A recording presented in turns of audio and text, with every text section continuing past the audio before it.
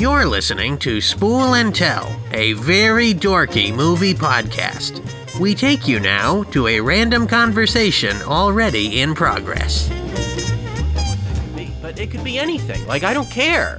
Like, you could put it, the United States could propose a health program called Star Wars, and I don't care. It's called Star Wars. Like, more cool names for government boring things. Please. The best name is Operation Overlord. That's pretty good. It's pretty good, isn't it? Because it sounds like a He-Man character, but then you realize, oh no, it was for the Allies to defeat Hitler. So it's like the best name, Operation Overlord. I think that the problem with a name like that, like now you really couldn't get away with it because so much of the country would insist that, that was a sign that a communist dictator was going to be installed in the United States, which is a big fear for much of the country. And that kind of raises a question of how to handle this episode. Because for this episode, we are primarily talking about a movie that you pitched as an interesting movie about boomers as a generation. That was your pitch to me. Also for those that are listening or watching, because we are recording this, we might not use the video. That's fine. This might just be this video that we're recording right now. That's reference for the animators. Oh, I see. For when we make our Disney musical. So. Okay. The other reason why I pitched this to JD was because you were initially hesitant with it.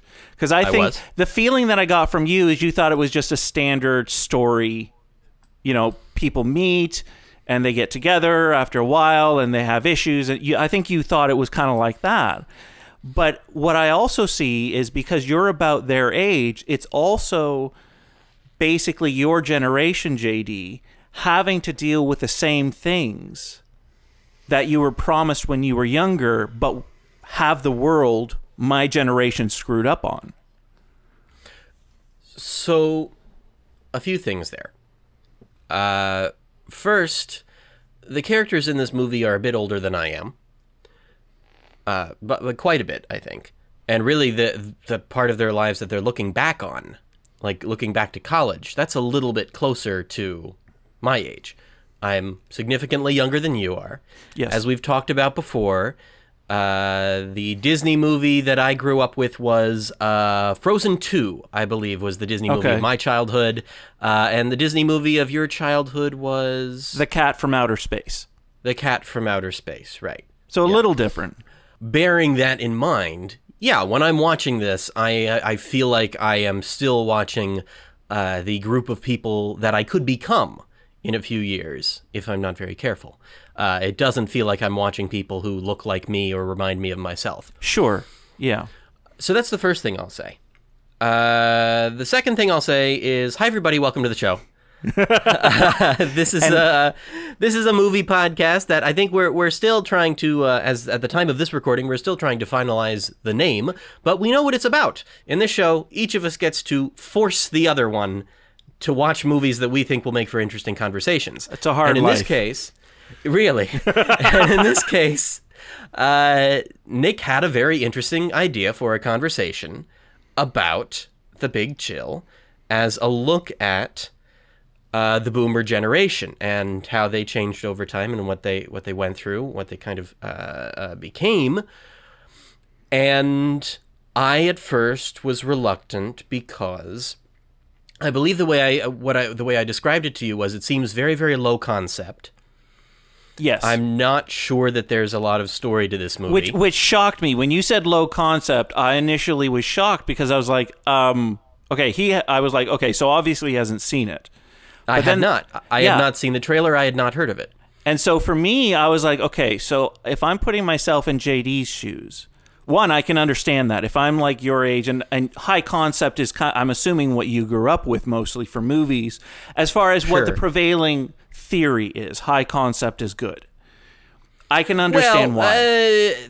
Not necessarily. Okay. Like for me, a good low concept TV show is Gilmore Girls. Whereas a high-concept TV show is more like The Good Place. Both are excellent shows. Both very funny, both very dramatic. But there's a very big difference between a show that's got a pitch, that's a big hook, You know, something like The Good Place, where you understand the concept that's selling the thing. Whereas with Gilmore Girls, it's like, yeah, a mother and daughter are friends. They're in a town. Stuff's going to happen from week to week. Not really much in this show that's different from what's in every other show, except the characters are really strong and the acting's really good and the dialogue's really smart. Like, high concept is going to be sold on that concept. It's about that pitch. It's about the dramatic irony of the pitch. You know, something like Back to the Future, where even if you don't know who's in it, even if you don't know who directed it, if you don't know who wrote it, if you have no good sense of the genre or whether or not you have any reason to like it, if you just hear that pitch, that it's a boy who goes back in time to see what his parents were like when they were his age and accidentally keeps his parents from being able to meet and being able to produce him, putting his own existence at risk, like, you understand the concept, you hear that, and you understand what events follow from that. With The Big Chill, if you tell me that a group of friends is getting together after a funeral for one of their old college friends, and they haven't seen each other in a while, and now they have to face each other and talk about what they're going through a lot, I mean, that movie's just a lot of talking and a lot of bits, and it doesn't sound like there's a plot there where A causes B causes C. It doesn't sound like there's a tight sequence of events. And I think by and large I ended up being right. I think that this is one of the most low-concept movies I've ever seen, but that's not a bad thing. One of my upcoming pitches for you is also a low-concept movie in which a bunch of people get together in an apartment and talk about things, very vaguely things. Well, and also, too, is if you're looking at it from that standpoint, I can absolutely understand why you would consider it a low concept, and I think that is not a bad description. Right. The reason why I pitched this is because I feel at the time we're recording this, this is how many days after the presidential election? Like a week? Well, the president, about a week. I mean, it was election day for a week. Yeah, so that about makes a week. It hard to say. It's, something like that. It's complicated, but something like that. I was like, okay, when the director came up with this, he was actually I'm going to butcher some of this, but basically he was meeting a group of college friends. And they were talking about when they were younger. This was like, I don't know, at a 10-year reunion or something like that. And they were talking about what they had been promised when they were younger and what they thought they could do and once they got out of college. And they finally realized that they were at that age when they were angry at their parents.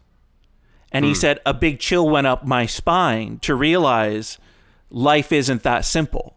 And so I felt, especially like these would have been my parents in the movie. And so for me, I was very interested to hear your perspective, JD, on how that resonates with you in relation to what you were promised as a young person by the culture compared to what actually has transpired for you. Sure. So what do you think? How recently did you watch the movie? You watched it for this recording?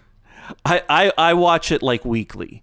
What? I'm not joking. I watch, like, it's just one of those movies that I constantly have on. It's just always there.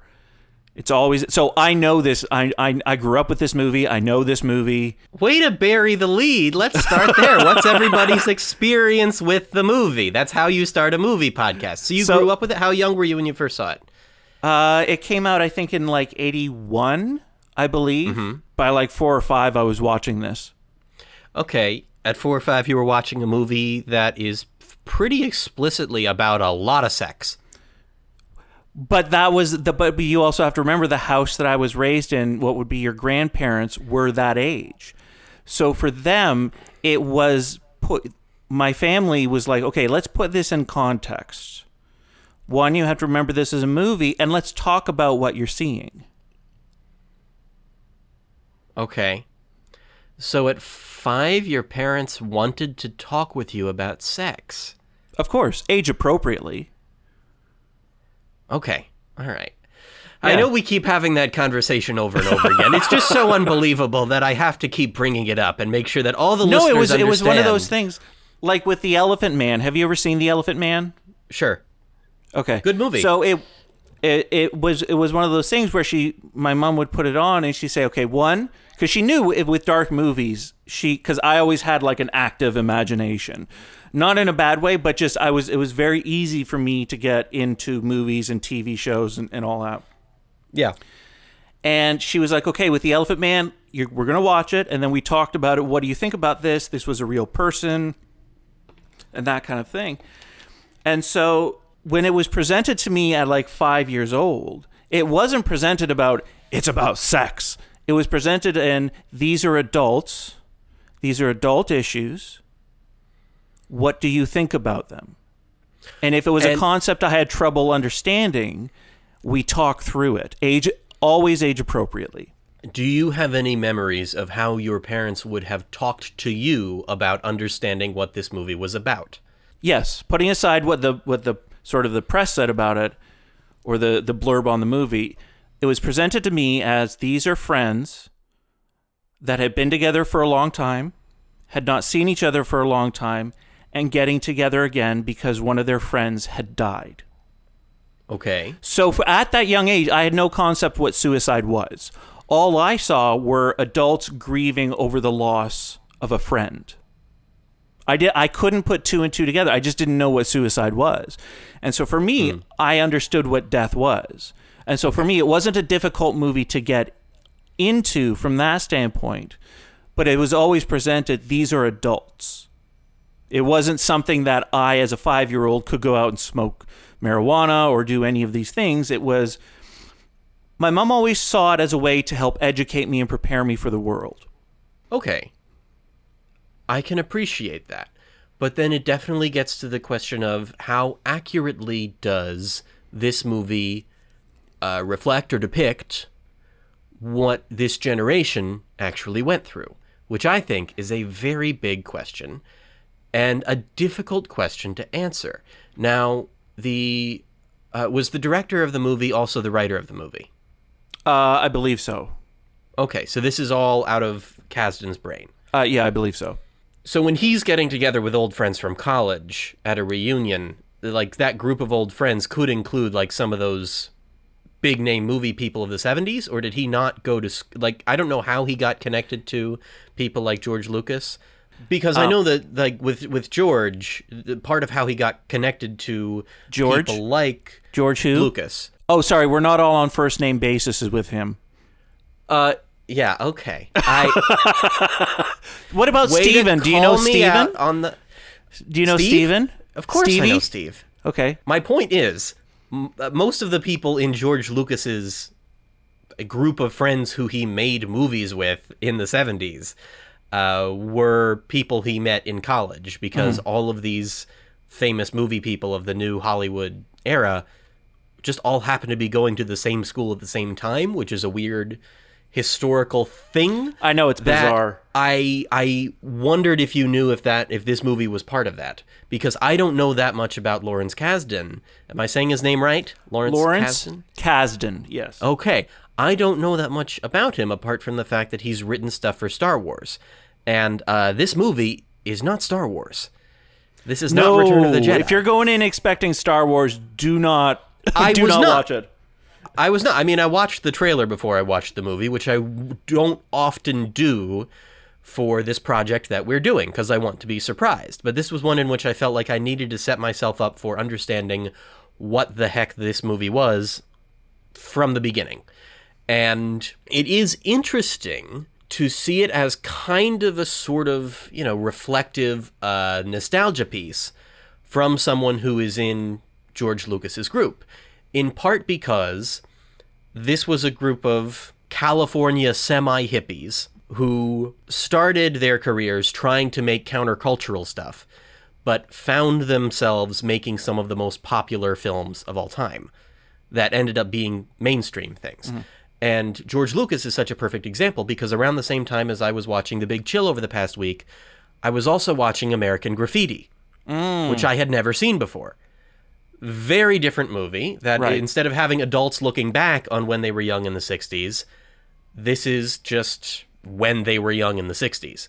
That's when it takes place. 1962, I think, is when American Graffiti takes place, although it feels like it takes place in the 50s, just because the 60s would be known for things that come after this point. Yeah.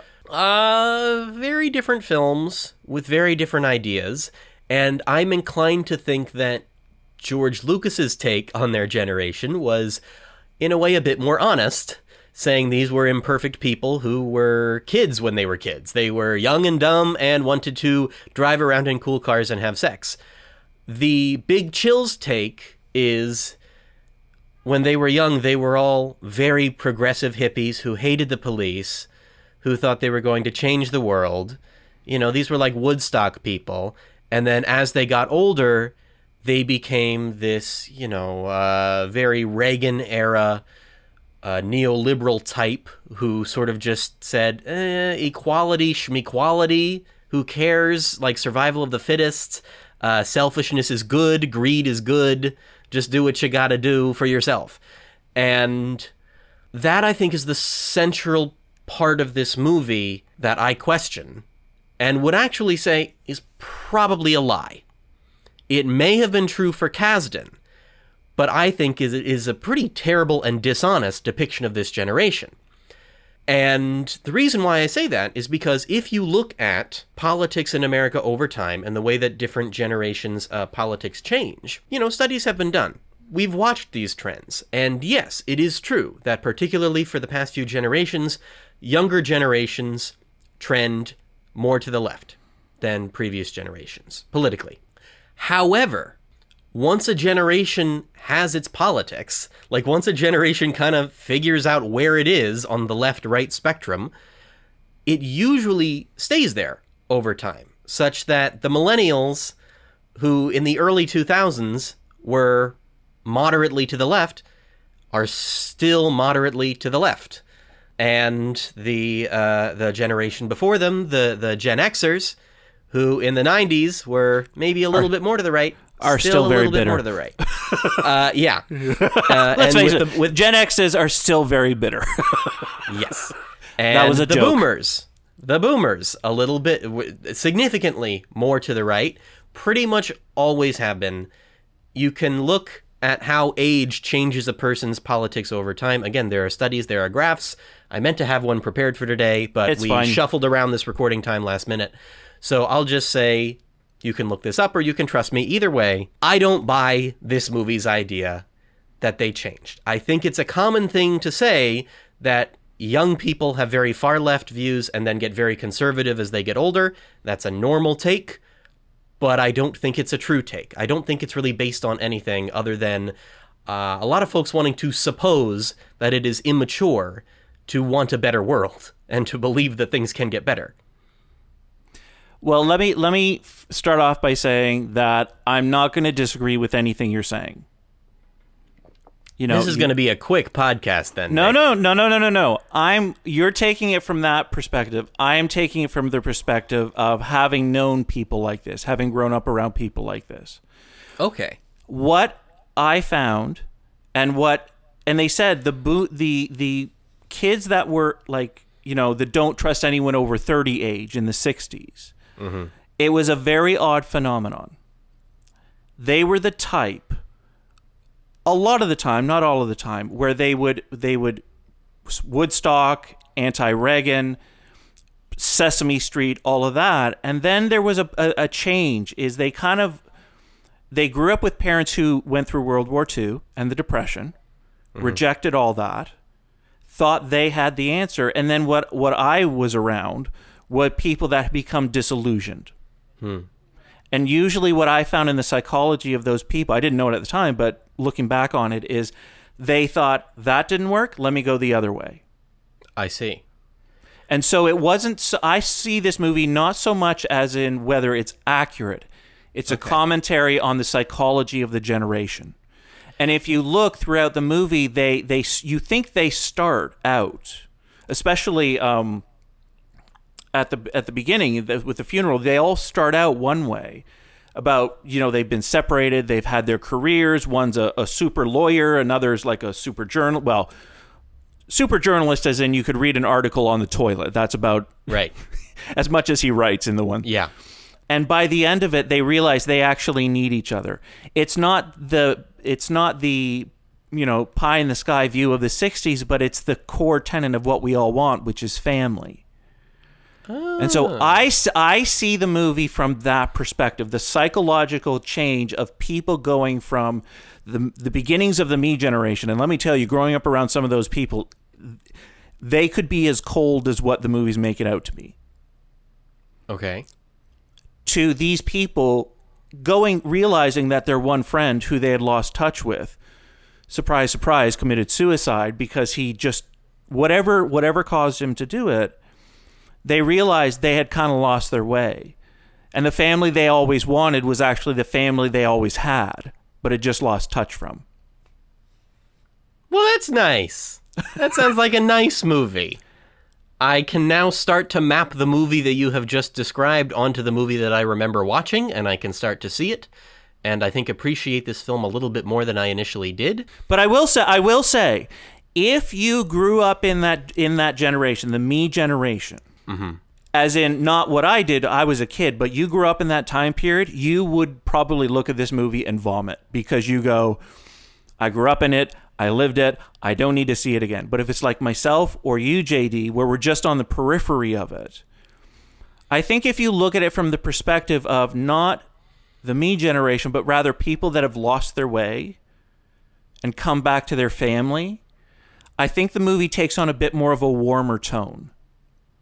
Yeah, I agree. There is a weird sort of warmth to this movie that is centered around that thing. And I guess what you're pointing to is the answer to the film's question. Because early in the movie, there's this preacher at the funeral who says pretty explicitly that the objective of his sermon for that day and the objective of the movie is to find hope. Like, the camera zooms in. Right. There's a big neon sign pointing at him saying theme of movie here. Right. It's clear that that's what they're going to try to do. I don't really see the characters taking many actions towards that, but by the end, it is indeed the case that the hope that they have found is in building good relationships with each other rather than letting relationships die. And the whole idea of the movie really is that had they been a better family to Alex, maybe he would have had hope, maybe he would have stuck around, which is a questionable idea, but a nice sentiment. I think It is a very nice sentiment. And also, too, if I can say, this goes back to our talks about, how some people want to get rid of, Gone with the Wind and that, and historians are like, no, don't get rid of it. Look at it from its time. I think you also have to look at this movie of the time. We understand the psychology of suicide more. We understand the psychology of what happens with trauma. Sure. And when this was made, it wasn't understood. It was looked upon as a choice, whereas what we now know is trauma can fundamentally change the chemical makeup of your brain. Trying to figure out where I can even go from there, because I'm still hung up on your Gone with the Wind comment. So I'm sorry, I keep forgetting you're American. It has different emotional buttons in the U.S. I forget.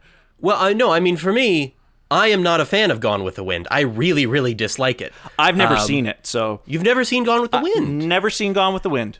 Well, let me tell you this. I think the movie's about 100 hours long, so if you ever get a free week, I would say crash, watch Gone with the Wind, and then maybe try to forget you saw it. No, parts of it are very good, parts of it are very strong, but for the most part... It's kind of just an old guy picking up some dirt and being like, see this? This is our private property. There's nothing more beautiful to the American than our private property. You have to love our property because it's ours. It's property. It's good. It's land. And it's like, screw you. Is that like, the one with the nobody knows the trouble I've... Like kind of that mentality about black people in the movie? I mean, that's a lot of movies from its time, but I can't remember. It's that film's take on slaves and more so former slaves is weird and is a topic that merits a whole discussion. But that is definitely something where we as a culture have kind of decided to pull that down a little bit in the film canon. It's not quite at the top anymore. Sure. Even though it's still something that has to be studied as a crazy phenomenon that happened, that just broke box office records and was lines around the buildings, and we have to figure out, okay, so why did this connect with people, and how it was should the we understand E.T. of it? its day. Yes. How's that for being rude, huh? But then the other thing is that historians are like, if we're going to just have it on a streaming service, maybe it needs a prologue or something. Like, maybe we got to put that historical context up front in order to try to counter any possible damage there, which is something that I respect. Like, the general take on things like that, as you and I have talked about before some, I think we've maybe gotten a little bit into our thoughts on how Dumbo and Song of the South should be treated, either on mic or off. But it's definitely a sensible take to keep history accessible so long as it is appropriately framed. This is a movie about much simpler things. Yeah. That so basically, is much is much harder to figure out how to frame in a historical context that makes sense. Because I would argue with this film, most of the things that I would say it gets wrong, most people probably still get wrong today. Its understanding of suicide, most people probably still would get that wrong today. And also its understanding of the boomer generation, I would say most people still get wrong today. And so there is no there's no simple version of, here's the prologue we put before this movie. Correct. So you know how to approach it wisely so that you can still enjoy it and appreciate it for what it was. There's no easy prologue, only a very difficult one that takes about the length of an episode of this podcast, conveniently. So I guess we're doing the hard work right now. Yeah. It's odd because you're right about the tone being kind of down and kind of depressing. Yeah. And yet, the soundtrack just screams fun. Right? So basically, let's start at the beginning. So basically, we're not going to go through the whole movie because I personally feel that what I would say is if you have a history of suicide and you're not mentally if you have a history of committing suicide, if you have committed suicide before. No, that's not what... No. What I would say is if you have that history and you don't feel mentally healthy, don't watch this movie. That's a little strong. No. Having known people that are suicidal, you have to be in a good place to watch this movie. I guess. Because if you're not, because this movie is very hard. It deals with hard issues. Yes, it does. It's very explicit about suicide. Yes, I think that it deals with them, though, in a very... sort of hands-off way, though. Like, but that's why I say, if you're not healthy, mentally healthy, or you have suicidal ideations or thoughts, put this movie off. I just wanted to put that warning out there because it does deal with sensitive subjects. Yeah, this movie definitely needs some soft content warning on it, and I guess you've probably put it about right. Yeah. So basically, it would surprise me if this is a film that most people who have dealt with a lot of suicidal ideation find particularly. I don't know if triggering is the right word. But it's more like I just wanted to put that warning out there. Yes, and I think that you are right to do so. That's a very good warning that I should probably have in the show notes, in the description in some form. That makes sense. That's very thoughtful. But it's different from a movie about people who are thinking about suicide, right? Because these are all characters who know that before the movie started, a suicide was committed, and then are trying to figure out, what could we have done to prevent this? Well, see, this is where I disagree with you. This is where I disagree with you from the standpoint you think they feel hopeless. No, why I think the warning was really needed was because at the beginning of the movie, you see Kevin Kline with his wonderful 70s, 80s hair. You know, you can't get over that. The men in the time periods had very definite hair. And so he's bathing his young son in the bath, and his wife getting close, you hear their phone ringing, she picks it up. And then I heard it through the grapevine starts, and they find out that their friend died. And so you see all the characters in their lives and all that packing up to go to the funeral. But in between that, you see their friend Alex's body being prepared in the mortuary. That's true. And you also see the cuts on his wrists. That's very true. So that's why I said this. If you have You're right. those thoughts, just put this off. Okay, yeah. Gosh, if this is the warning we put before this, think of the warning we're going to have to put before Heathers. Oh my gosh. I've never seen Heathers. I know, which is why we have to cover it on this show. Okay. And the warning's going to take forever. And then once we start talking about it, I'm going to need like a good 4 hours to talk about that movie. Well, we can do that. You talk about this as the movie that you just have on all the time. Heathers is the movie I have on all the time. Oh, all right. And it's we'll do that. really, in a way, at least, it's a really violent movie. Okay, well, I'm looking forward to watching it. Yeah, you should be looking forward to watching Heathers. I have no idea how it's going to affect you, but man, it is a force to be reckoned with. Now, with this one, I was going to say the soundtrack, for the most part, is really groovy. Amazing. Like it gets It's yeah. It's like one of the top you guys at home albums, can't see this, compilations. but I start talking about the soundtrack, and Nick gets the biggest smile on his face. He's just looking at me like, Like if you, we had growing up, we had the album. And then when CDs came out, we had that and we had the tape. It was just like if you want sort of the best of the 60s album, sure, get the soundtrack to The Big Chill. Well, no, here's the crazy thing. They released not one, but 2 soundtracks to The Big Chill. 2 separate soundtracks for this movie. Oh my gosh. Because this repopularized so much 60s music. Well, and that's both charted. See, both and that's the thing, JD, charted. I will say. You love the music for your generation, which is great. You know, there's a lot of wonderful music. You have to remember, in the 80s, there was a resurgence of 60s, 50s, 60s, and 70s. I could talk about that forever. And again, like this is, first of all, I don't really have that much of an attachment to the music that I grew up with. I'm an old soul. I don't have much attachment to the music from my generation. My approach to music is actually much more similar to yours. Someone who knew my music tastes would think I was born in the year you were born. But nevertheless, you got a point that like in the 80s, it was much more of a time when people had to kind of look back at what their parents were listening to because it became inescapable. What I always find fascinating is trying to count how many hits in the 80s there were that were just a white guy covers a Motown song. I know.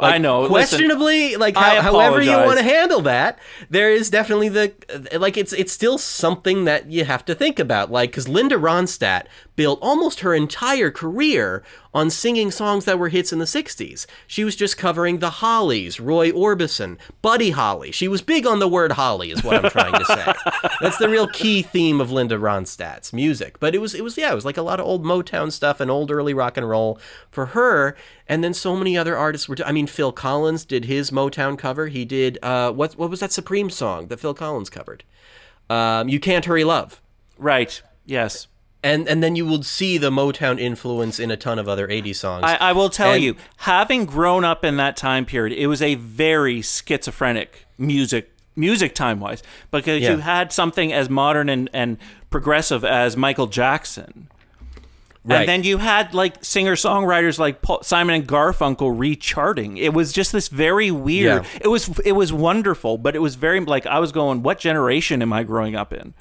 Sure. And then I think that there are a number of forces involved in that, from people reacting to the death of John Lennon. Right. Meaning, of course, the obsession with Beatles would basically never die. Like at that moment, you can tell people will never be over the Beatles now. Well, I will tell you, there are, at that time period, from like 77 to about when The Big Chill came out, there were, I would say, 3 deaths that were just massively significant, which was John Lennon, Elvis, and Karen Carpenter. Right. Within a span of a few years. And those were from a previous generation. I think those deaths, and I may be forgetting some others, those deaths, I think, crystallized the generation. Right, but then the interesting thing about that is that Elvis is like late 50s, early 60s is like his biggest, boom, heyday, where he just had the stadiums filled with screaming fans fainting. Sure. Of course, they parodied him in Bye Bye Birdie. Of right? course, it was this crazy phenomenon. Then John Lennon is kind of from the second wave of rock and roll reacting to Elvis. And then Karen Carpenter is from the 70s, reacting to the 50s and 60s, doing all this nostalgia music for people who long to go back to just a few years prior. And that nostalgia wave that you can argue the Carpenters kind of launch, it just kind of happens in tandem with Lawrence's friend George. He makes American Graffiti, and that soundtrack was huge. And that soundtrack, by the way, incredible. Like, you look at the end credits of that movie, and the number of music labels that they have to say courtesy of to, my gosh, like, set aside the number of songs, just the number of labels they had to talk to was dozens. Well, and then also, you have to remember, this is not a music thing, even though we're talking about music. But in the mid 80s, there was La Bamba, which was about Ritchie Valens, and the Buddy Holly story, Stand By Me. There was this whole wave in the late 70s, early 80s, mid 80s, where it was just a resurgent of my parents' generation. And so for me, this movie was not that hard of a leap to get through, because the way it was explained to me is the people in the movie, they had certain dreams that they felt they were promised, and they reached an age where they realized they didn't fulfill. Right. So does that make them bad people? Did they sell out their generation? Well, I think that more so what makes anyone in this seem like a bad person is the philosophy that they would eventually adopt. And that's particularly the case with Goldblum. And the smartest choice made in this entire film, like, even though the soundtrack choices were all great, as I said, some of them really get you pumped and get you amped. Others are much more kind of like Whiter Shade of Pale is much more kind of depressing. Lots of great choices made there, great casting choices, great writing choices. The idea of taking the dialogue that is the most hard to swallow because it's the most cynical, the most selfish, and giving it to Jeff Goldblum, a character an actor who you will gladly watch tell you anything. That's got to be the smartest choice in the movie, because you're like, he's saying all of these things that sound kind of evil, and yet I love this man and want to spend all of my time with him because he's just incredible. But the character presents an interesting philosophy. And I think this episode is not going to be ranking. I could rank this movie personally, but as far as on the spectrum of movies, it's kind of hard to rank. This movie, it's a weird one. The Jeff Goldblum character, Michael, he's very naked about his position. Yes, and so he presents a very interesting point are those that hide their ambition, their narcissism, their aggression more devious than someone like him who's very naked about what he wants?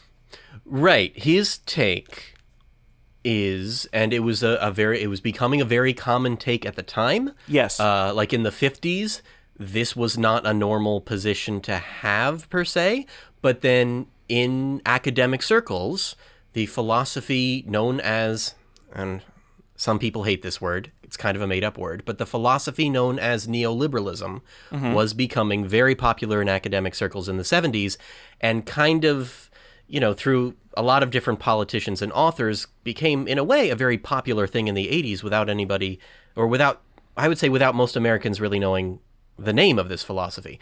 But it's this idea that most people, or rather all people, naturally are in fact selfish and are at their best when they are maximizing their own self-interests. And anyone who goes around claiming, no, I'm actually doing good for other people. Like, I'm not selfish. No, I have this idea that's being kind to others, that's selfless. That person is dishonest. Right. You can't trust that. And this notion, while rarely stated as explicitly as I just put it, or as explicitly as Goldblum rather beautifully puts it, is kind of what's defined the current state of politics in the United States. And that's why I thought you'd want to talk about it. Right, and that's why I'm glad that we were going to record this before the election, and I was very glad that we put this off until after we have a lot more information now on who voted which way and how the American voter still thinks. Yeah. Well, and that goes to the question of, and I don't need to answer this, but that goes to the position of the President Trump as at the time of recording this. he is doing everything in his power, as frivolous as I think most people would see the lawsuits as far as having merit goes from a legal standpoint. Right. The question that Jeff Goldblum's character presents is, that's kind of what Trump is doing. Now, you could argue from your own position that that's wrong, but he's very naked about what he's doing. Well, the key thing here about what Goldblum is expressing is that if ever a politician says, we have this plan that's going to help people by providing a service from the government is going to do a nice thing for the people. Mm-hmm. The American is going to respond to that saying, well, you're lying. You're all politicians. Right. You're just out to make money and obtain power. You're only interested in your own self-interests. So therefore, if you propose a policy that is good for Americans, it must actually be secretly evil for Americans, because I know that I can't trust you. You're lying. Which is why, if you look at the age of the characters in the movie, mm-hmm. they're about the age of most politicians in Washington now. That's about right. So you're seeing the early precursors of what America and the world are dealing with. So I think it's a very, other than the hair and the clothing, I think mm-hmm. it's a very relevant movie. And I think it's a question that we all have to ask is this the world we wanted growing up? And I think that the movie has a pretty good understanding of the fact that nobody really got what they wanted in America. Exactly. But I am frustrated with this film because it doesn't really have the serious conversation about, well, why not? It can't. It's not. It doesn't seem to be capable of that. The only thing that it has to say is, well, you know, we used to be good people back in the 60s, but now we just figured out that it's a lot easier to just kind of concede and give up, and just do what everybody else does. Like, as you said, or as you at least alluded to, if you think about this less as, here's the big trend that happened in the United States of people moving from the left to the right, and more as the scary story of people who used to be countercultural finding that now they're just normies. Like, they've kind of become what they tried to fight against. That's a scary story. And I think I mentioned to you when you proposed this film, it does seem kind of similar to The Breakfast Club, just on the other side of it, right? Because The Breakfast Club is a bunch of young people saying, gosh, someday we're going to be just like our parents. Like, we're not going to understand young people. We're going to say the same things that our parents say. We're not going to understand what we understand now. We'll be just like other adults, and it'll suck. And then The Big Chill is people on the other side, even though this movie, as you pointed out to me, came out a few years before. This is people on the other side of that saying, gosh, I can't believe I talked to my teenage daughter on the phone the same way that my parents used to talk to me. I can't believe that I've become my parents. How did this happen? And so it is, I think if you compare those two movies, you get two, well, rather depressing and disheartening sides of the same story of, I used to believe in things. Now I don't really believe in much anymore.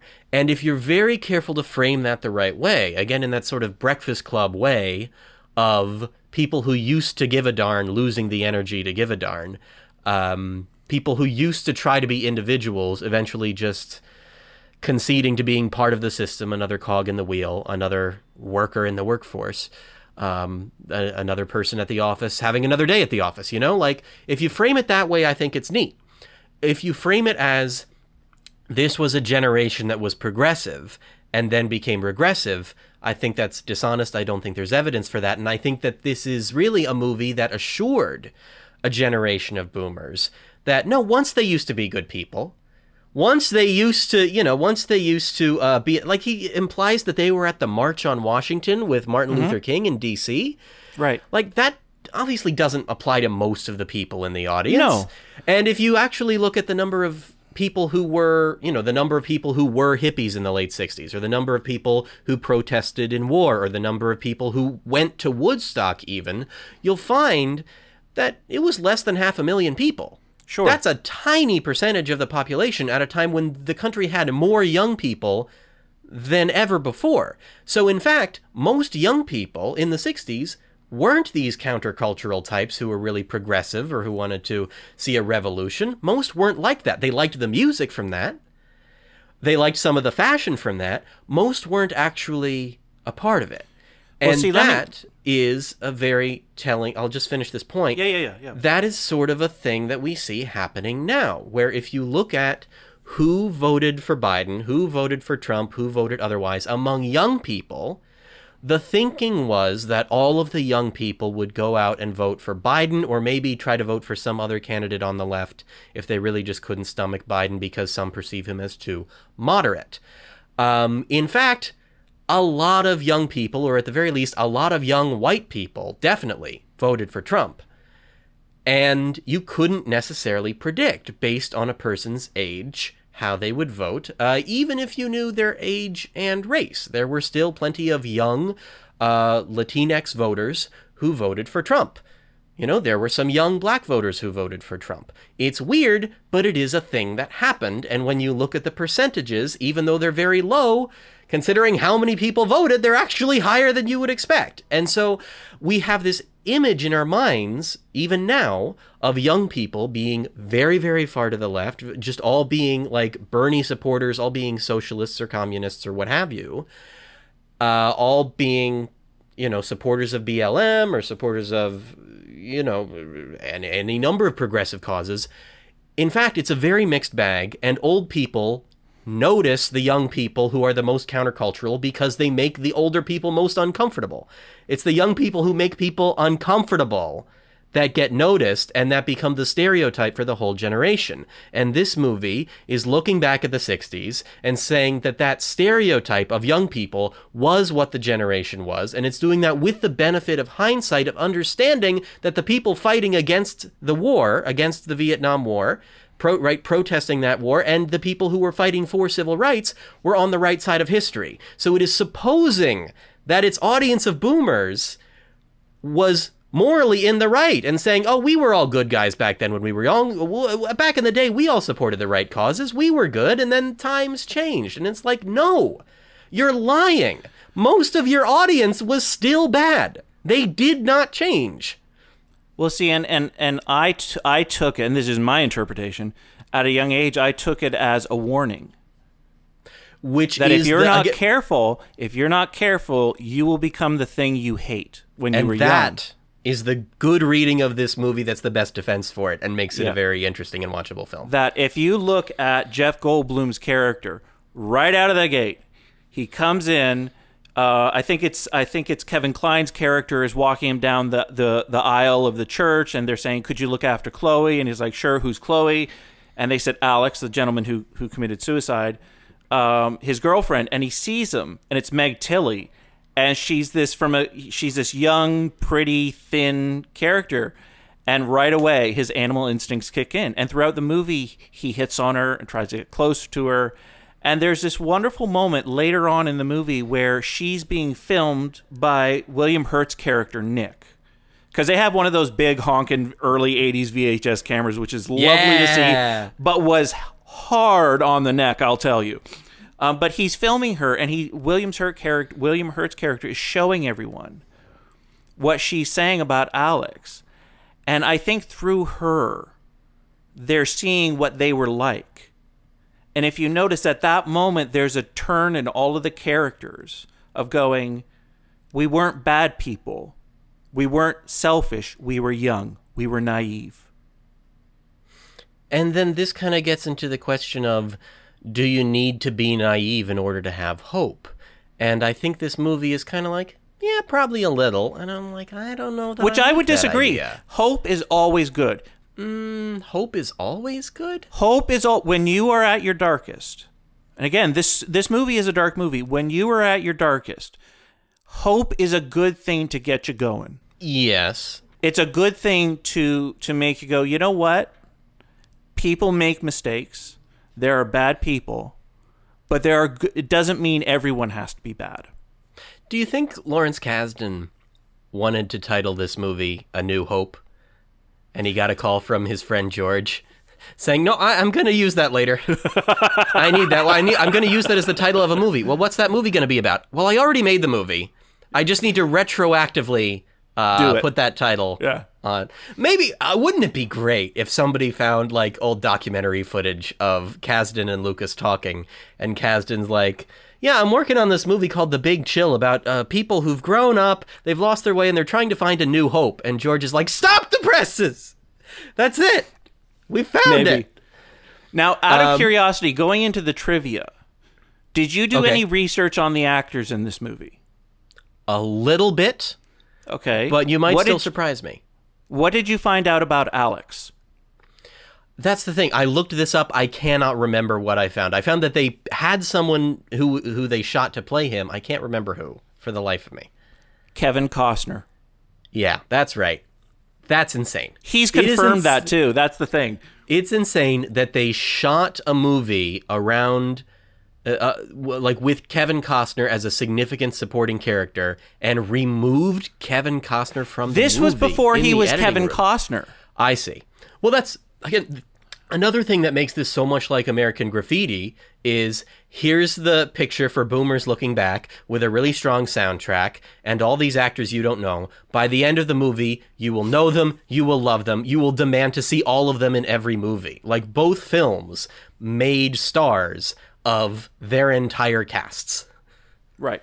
See, I mean, I'm just watching, like, I remember watching this, like, so how many of these actors have been in the MCU or, like, in some big cinematic universe? Yep. Because it feels like they've all kind of gotten to have pretty good careers because of this one film.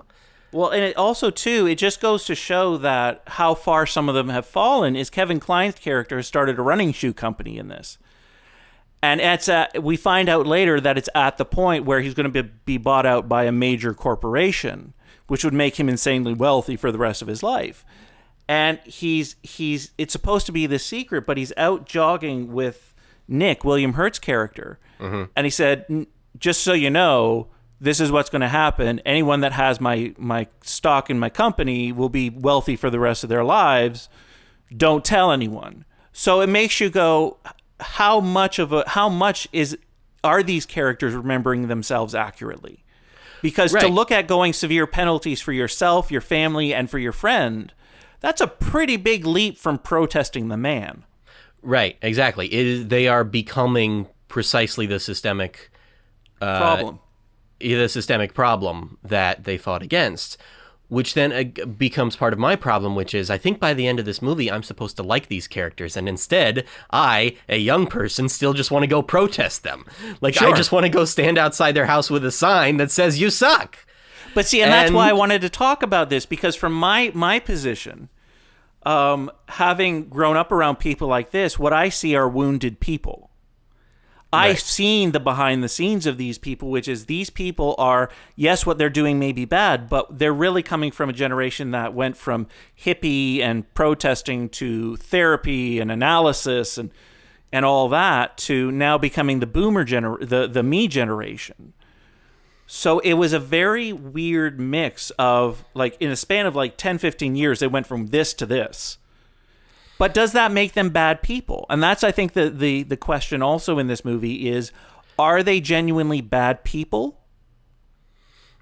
And I think if they were very seriously having that discussion, like if this was more of a let's talk about our feelings and our insecurities about how maybe we're bad people movie, then I would be very into it. Like, there's definitely a version of this script that I can see myself loving, and the version that we got is sort of a lot of individual storylines about different characters who I, by the end, don't really care for, who are a lot less interested in doing real meaningful reflection that interests me than they are in just trying to reassure themselves that they're not bad, vent about the stuff they do that they didn't think they were going to do when they were young, vent about the things they thought they would be better than, and then say, you know, let's all just have sex.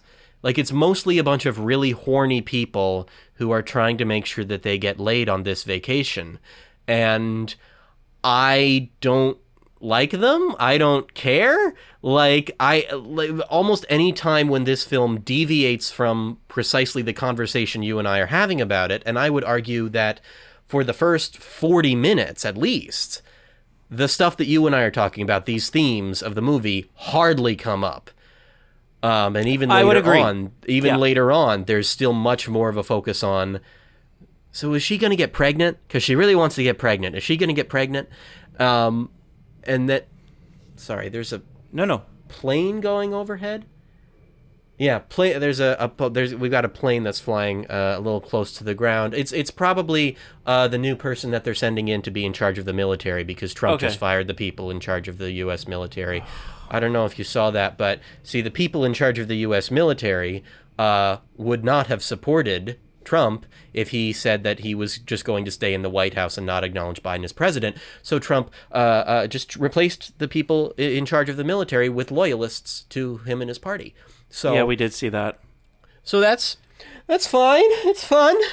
You know, if you ever need a vacation, just let me know you're coming. Oh, do you have like a big beach house thing where there's an old 80s camera? We can find a place for you. We can find a place for you, JD, if you need it. I was going to say, are we going to go have a big chill? Yeah. Let me know when the plane's gone. Let me know when the plane's gone. The plane is gone. I'm keeping all of that in. I'm not editing that out. I'm keeping all of that in because it's kind of funny and kind of scary and a good, for the sake of historical documentation, I think people should hear that panic attack a little. But yeah, I like to think that the reason why this movie is called The Big Chill is because it's a really big house and they're all chilling in it. But see, here's the thing. Either that or it's just really cold. It's just there's not good heat in that house, and so the house just gets really cold at night, and it's a big chill.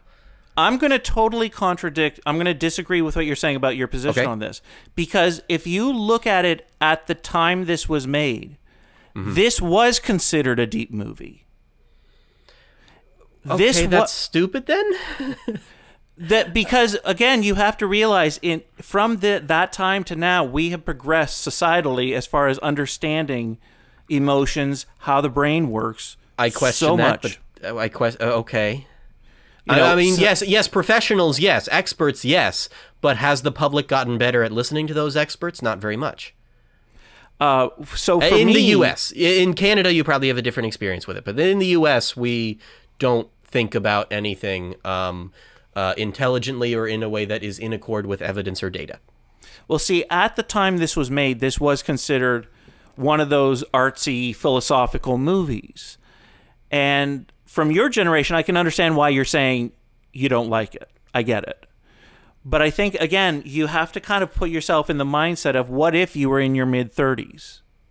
Right. And life hadn't gone your way. It hadn't gone the way you wanted. That's the tricky thing, is that I may not be in my mid-30s, but I am in my mid-20s. Life has not gone the way I want it. I have not worked for the people I wanted to be working for. I have not had the accomplishments that I wanted to have. I have not affected the kind of change that I would like to see in the world. But that hasn't made me open to the idea of becoming anything like these people. Instead, it has made me more so want to be their opposite. It has made, over time, since college, instead of getting less progressive, I've gotten more progressive. Instead of becoming more content with inequality, I've become more frustrated by inequality, more angry about it, and I was pretty angry about it in college. So I see at least for now, I see myself trending in the opposite direction of these characters, which makes it difficult for me to accept these characters as good people or people I want to root for. But again, you have to look at that generation. Yes, I know, and it's a different time. But then it becomes a depressing thing if I'm just thinking about it historically, because I'm seeing how Reaganomic thinking took over. I'm seeing how Randian thinking took over, and how I see this as part of the scary process of us getting to where we are now. And I see a generation getting duped.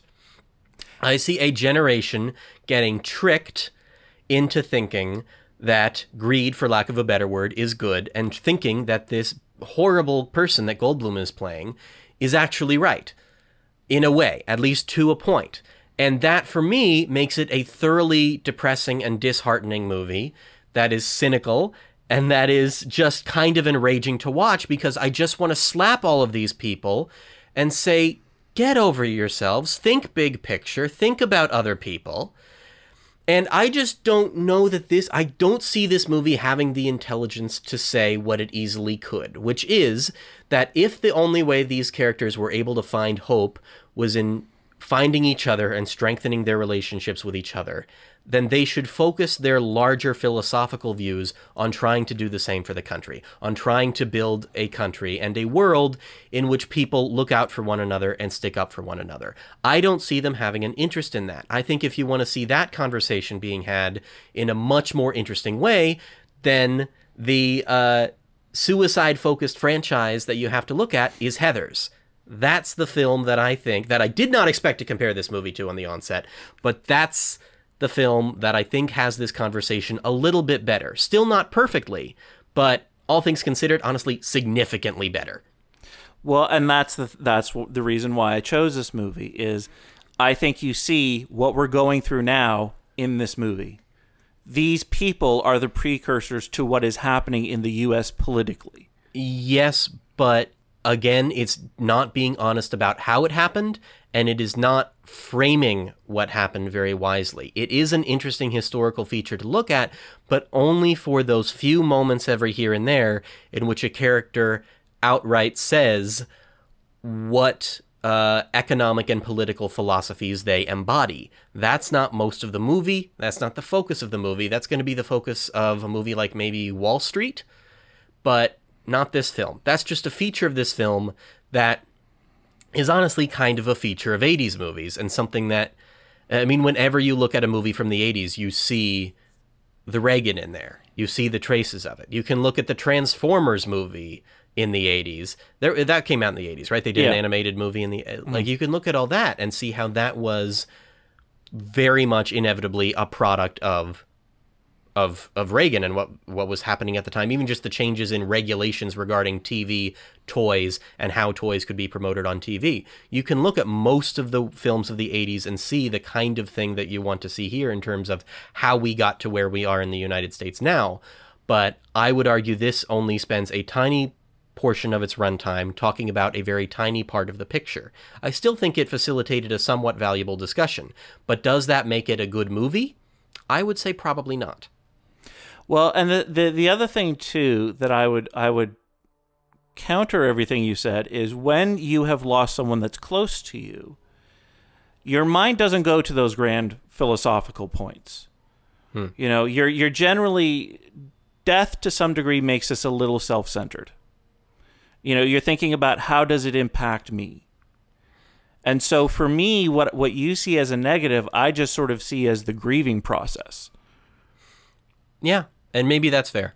Maybe you should just isolate this movie as a film about people who are grieving. But then when you do that, you do kind of need to set aside everything else that we've talked about.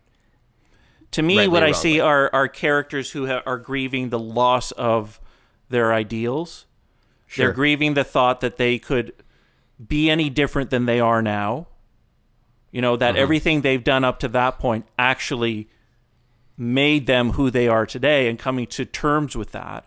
The loss of a friend, the loss of a childhood. I mean, we were talking earlier about, you know, how Elvis and John Lennon and Karen Carpenter, sort of, those deaths signified something. I think the death of Alex signified the death of their youthful ideals. I would also say, if you want to go even deeper philosophically, you could say that they are truly self-destructive characters. Which is when you think about it, suicide is. It's a self-destruction. And so for me, what this is a movie about a generation realizing that they have self-destructed what they wanted to be. I see. Yeah. And that's very interesting. And that's an interesting thing to talk about and think about. And hopefully our listeners will have a lot to say about that as well. I think that anyone who watches this for the sake of listening to this episode will probably have some interesting thoughts on that, especially now that, as you just explained, really this is a movie about characters mourning the loss of John Lennon. And Alex is John Lennon. That's what the movie's about. To them, yeah. to them. No, that's literally the movie. It says on the poster, this is a movie about John Lennon. That's right. I forgot about that. Right. It's a very easy thing to forget, but it's true. Well, and the other thing too is I find it very interesting in our podcast. We don't want to talk politics. We don't want to talk about what's going on. Oh, and for this episode, we invariably do end up talking about for this them. episode, I wanted the whole thing to be about politics because that was the justification for covering this movie. Which I guess we'll we're running out of time, so we'll have to save the rest of our conversation about politics for another time. But I'm sure that we're going to solve, the economy, social justice, inequality. We'll solve all of that in a future episode. Stay tuned for that, folks. Of course. Yeah. And I'm sure there won't be any wars or anything in the next few years, so we should be good to figure all that out. Yeah, absolutely. Everything's going to be great. There's, I anticipate nothing but happiness for the next several years of my life. And on behalf of Canada, we are pulling for you guys. Thank you. We are I will speak on behalf of Canada. As much as we do rag on things that go on in the U.S., we are like your next door neighbor. We don't want you guys to fail. We genuinely love what you guys are ideally about. Well, that's very nice of you. Let's wrap up the show. You can follow me on Twitter at JD11PC. Nick? And you can follow me on Twitter at Nicholas Lemon. And until next time, I'm Nicholas Lemon. I'm JD Hansel, and I heard it through the grapevine. Yay, that's the end of the show. All right. I'm going to stop recording.